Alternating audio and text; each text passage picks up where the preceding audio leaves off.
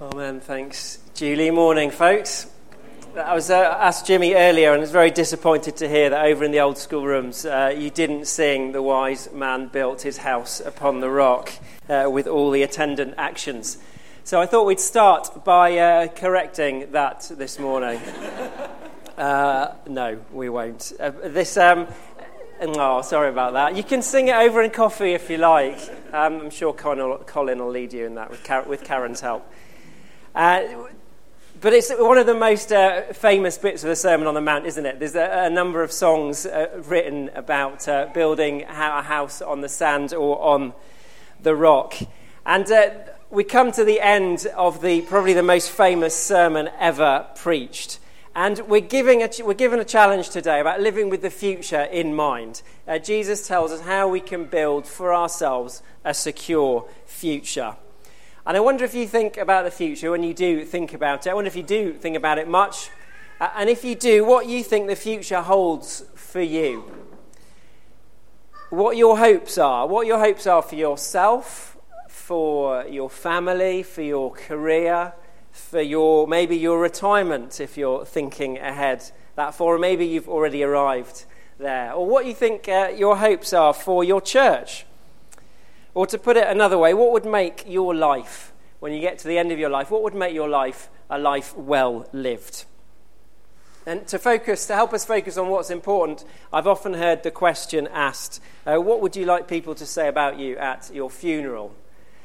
Or to put it another way, what would you like written on your gravestone? What would your epitaph be? Because they can often say a lot about people, can't they? And I came across one recently, an epitaph of Harry Smith of Albany in New York, and it simply said this on his gravestone. He looked up the elevator shaft to see if it was on the way down. It was.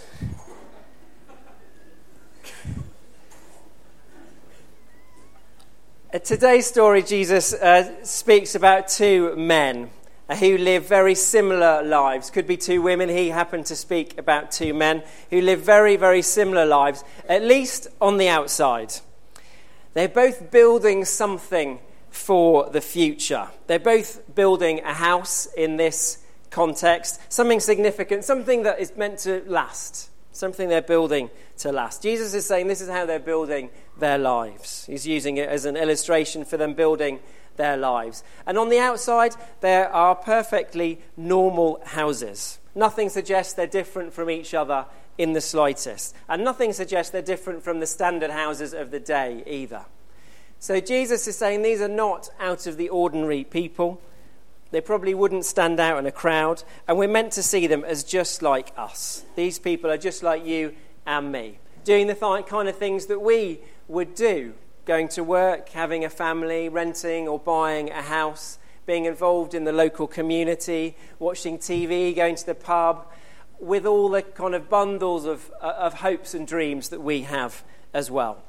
So these guys are similar insofar as they're living and they're building very, very normal lives, at least from the outside. But there's another similarity that Jesus draws our attention to in the story as well, and that is that for both of them, for both of these men, for all of us, normal life, the run-of-the-mill, day-to-day life, isn't always easy, is it? If you look at verses 25 and 27, we see the problems, the challenges, the anxieties, disappointments and sorrows that all come our way. The winds and the rains, as Jesus calls them here. Very, very apt in light of the weather we've been having in the last week or so. And the Bible's so realistic, isn't it, about what life is like sometimes for us, what life is going to be like. It doesn't hide all the difficult parts. It's not that sense. Jesus doesn't say, come to me and all your problems will disappear. There's a reality here, isn't there, a gritty reality about what life is like. For those who do follow Jesus and for those who don't follow Jesus. There's joy one day, followed by crushing sorrow the next. There's troubles and persecutions that come at us from the outside, and then there's all the worry and anxiety that comes from the inside. It's Shakespeare, when he wrote Hamlet 500 or so years ago, not sure exactly when, but around about then, wasn't it? Hamlet, in his famous soliloquy, talks about the slings and arrows of outrageous fortune. And Jesus got there first, and he talks about the winds and the rains that come and batter our lives, the difficulties that we don't know when they're going to come, we don't know what's going to be round the next corner. And the tests of these troubles and persecutions and winds and rains will be the tests of how well we've built our lives, how solid our foundations will be, how secure our future is in this life, but also in the life to come. And our lives are tested, aren't they, far more in these times of trouble than they are in times of ease and times of joy. And it's then that we can see the cracks start to appear. It's then that we can see what kind of foundations we've built our lives on, how shaky or otherwise they might be. So we've got two men building very similar houses on the outside in a very similar context of life. But the key difference is in the foundations that they use, or the foundations upon which they build their lives. So how can we today build a secure future for ourselves? Just as in the narrow gate and the wide gate that Si preached on a couple of weeks ago, and the good trees and the bad trees that Jimmy didn't preach on last week at the 10:30 because we sprung the Christmas cards on you, so you'll have to go and look it up yourselves, or listen to the 9 o'clock sermon that Jimmy preached on that. But just as in the wide and narrow gates, the good trees and the bad trees, here Jesus is very stark. Either you're wise or you're foolish. There's no kind of quite wise, a little bit foolish in the middle. You're either wise or you're foolish. There is no third option for Jesus coming into land on the Sermon on the Mount. You're wise or you're foolish. Either you hear Jesus' words and put them into practice, or you don't. There is no middle ground here. And this is one of those incredibly difficult passages of Scripture. Not because it's hard to understand, because it's so easy to understand. It's so stark. It's so simple. It's so clear, isn't it? There's no way to wriggle out of it. There's nothing in here of the so-called tolerance of the world regarding religion. There's nothing of the sense of God is at the top of the mountain and you just need to find the right path for you to make it up to the mountain to meet with God. There's no sense here that you're encouraged to take this little bit of Christianity because that chimes with the 21st century. It's relevant. It works for me. But actually that bit, is it a bit outdated? It's a little bit embarrassing. I don't think I'll take that today.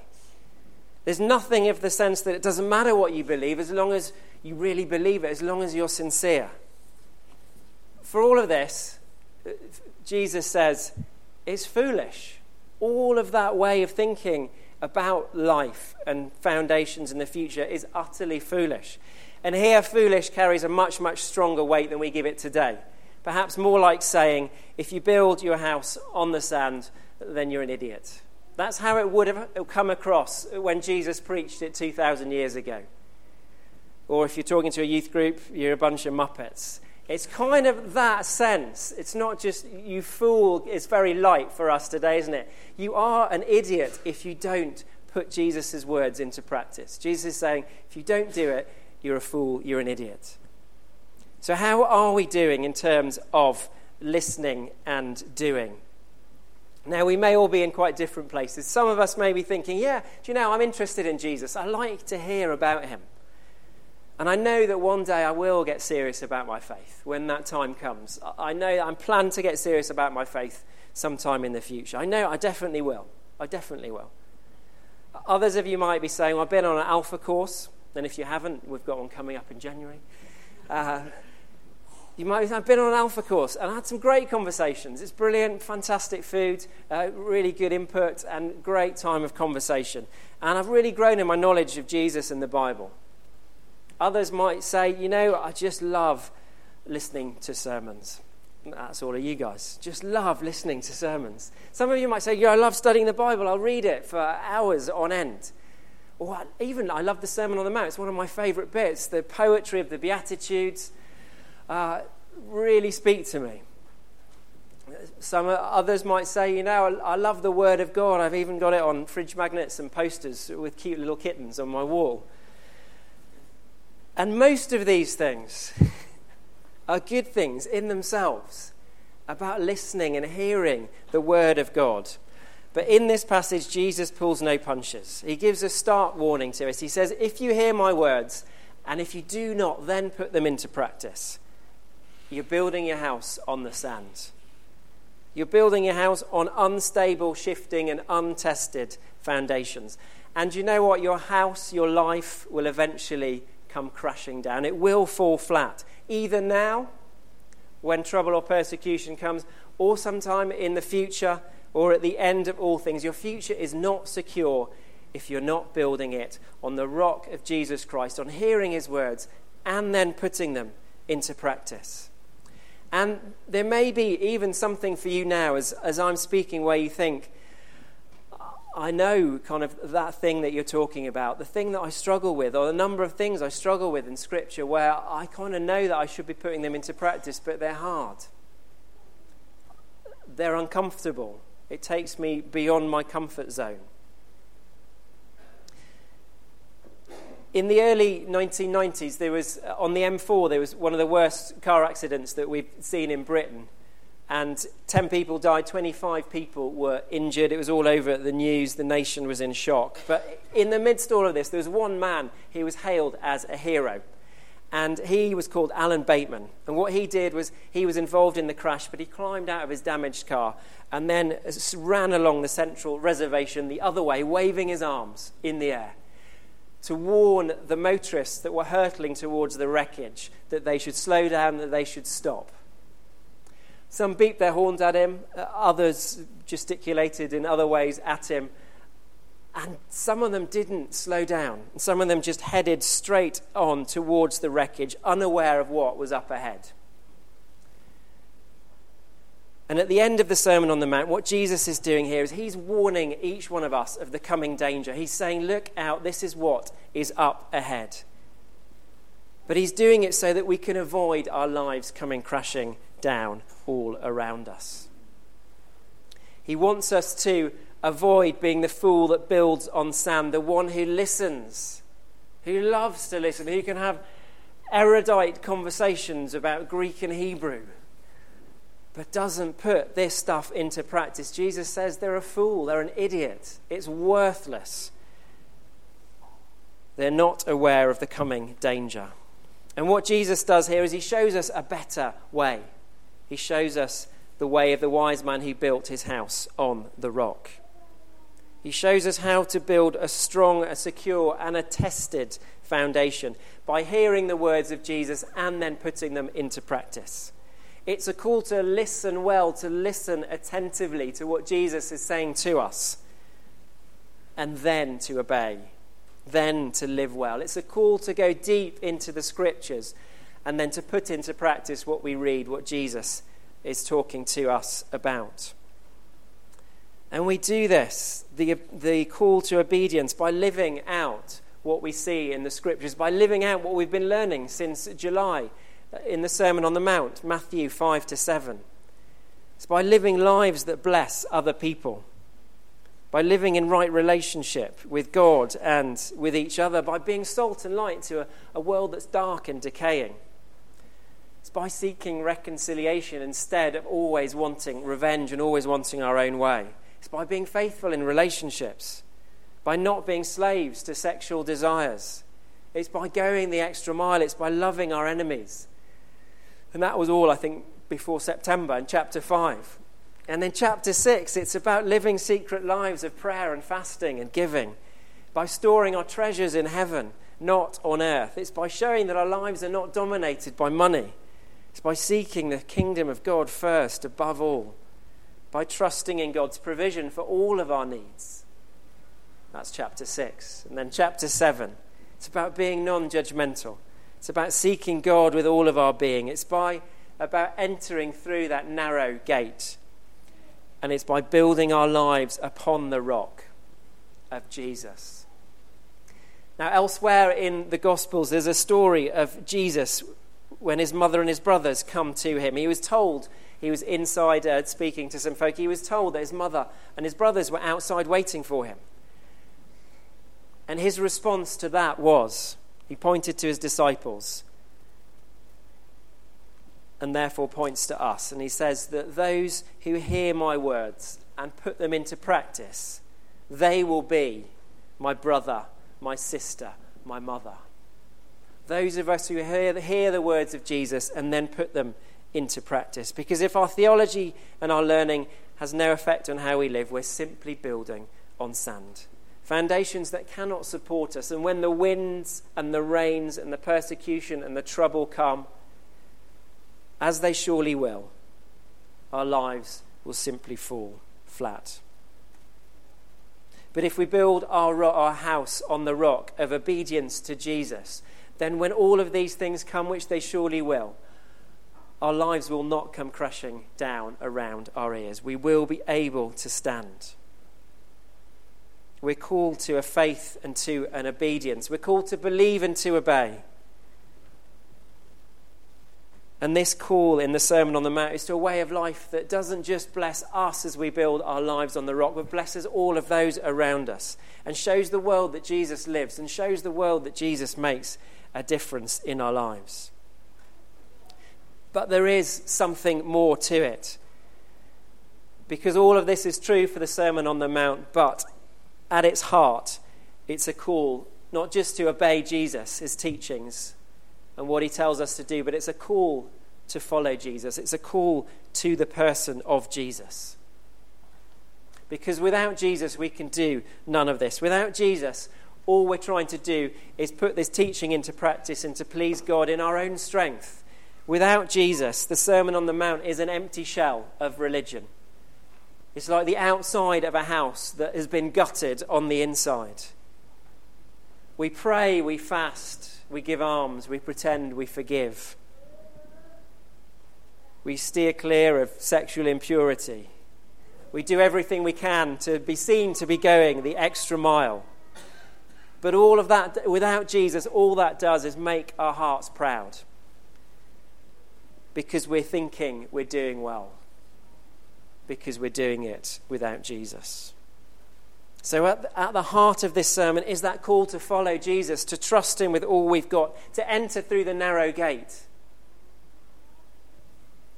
The gate that leads to life. To accept Jesus' offer of forgiveness of sins when he died on the cross to save each one of us. And then he rose again to new life and offers that to each one of us who will follow him and will believe in him. It's a call not just to put these things into practice, but to follow the one who taught them, the one who gave himself for each one of us. It's a call to build our lives on the solid rock of the Son of God himself, on his life, on his teaching, on his death, on his resurrection. And we sang another great song this morning in the 9 o'clock. It wasn't "The Wise Man Built His House Upon the Rock," but it's called "My Hope is Built on Nothing Less." And the first verse and chorus goes like this. My hope is built on nothing less than Jesus' blood and righteousness. No merit of my own I claim, but wholly trust in Jesus' name. Do you know the chorus? Anyone know the chorus? No one's admitting it because they think I'm going to ask you to sing it. So it's "On Christ the solid rock I stand, all other ground is sinking sand." On Christ the solid rock I stand. Everything else is sinking sand. And that means those of us who don't hear the words of Jesus and heed them, and that means those of us who do hear Jesus' words but then choose not to build our lives on them. On Christ the solid rock I stand. There's no other place to stand. All other ground is sinking sand. And so the Sermon on the Mount is about many things. It's about how to live that life of blessing in the kingdom of God. It's about how to live lives that bless the heart of God. It's about living so those who don't know Jesus realize that the gospel is true. It's about how to build that secure future. As Jesus says, everyone who hears these words of mine and puts them into practice is like the wise man who built his house upon the rock. But above all, at its heart, it's a call to seek Jesus himself, to love him, to trust him, to obey him. And a chap called Samuel Rutherford, who was alive in the 17th century, wrote many letters, and there's a massive fat volume of his letters. I've got the tiny little thin volume there. They do all the work for you and take the juicy bits out. But he wrote so much of Jesus and seeking Jesus. In one of his letters, he said this. He said, "I beseech you in the Lord Jesus, make every day more and more of Christ. Let him have all, and wait for him, for he will come and will not delay." So I want to leave us with a question this morning about how are you building your life? How are you doing in terms of building your life on the rock of Jesus Christ? Maybe you've been on the sidelines for a while. You've been watching. You've been discussing. You've gone to Alpha. You've enjoyed talking about Jesus in the pub with your friends. But you haven't yet trusted your life to him. You haven't yet taken the decision to build your life on the rock. Then today God is calling you to dive in. To taste and see that God is good, as it says in Scripture. To come to Jesus today in faith. And to build your life and your secure future on him. So you've been watching and talking. Maybe you've been hearing but not doing. So maybe you have prayed the prayer. You've committed your life to Jesus. You have faith but no obedience. And you take little time to hear Jesus. There's no real passion for Scripture. There's no real focus on the Bible. You struggle in your Bible reading to get into any kind of a pattern. Then I was going to suggest to make it a New Year's resolution to get more stuck into Scripture. But hey, why don't you start now? And don't wait till New Year's resolutions that so often fail. There's so much material. There's not a lack of material to help us get into Scripture. And if you struggle with reading the Bible and it being relevant to you, then talk to your life group leaders. If you don't have life group leaders, then we'd love you to join a life group. But there are other bits and bobs. This is a reading challenge that goes through the whole of Scripture in 100 stories, 50 from Old Testament, 50 from New. Goes across through the whole of Scripture. But if that's something that you struggle to hear the word because you don't open Scripture, then I'm happy to talk to you afterwards and we can work out ways of getting into that. But maybe you do hear, but you just don't put it into practice. And God is calling you this morning again to come to Jesus and ask for that grace to listen and to obey. Because Jesus says if you don't put what he says into practice, your life will come crashing down around you. And then finally, that sense, maybe you're striving for obedience. You've believed, you're obeying, but your Christian life has just lost its joy. It's become dull, it's become dutiful, it's become tiresome.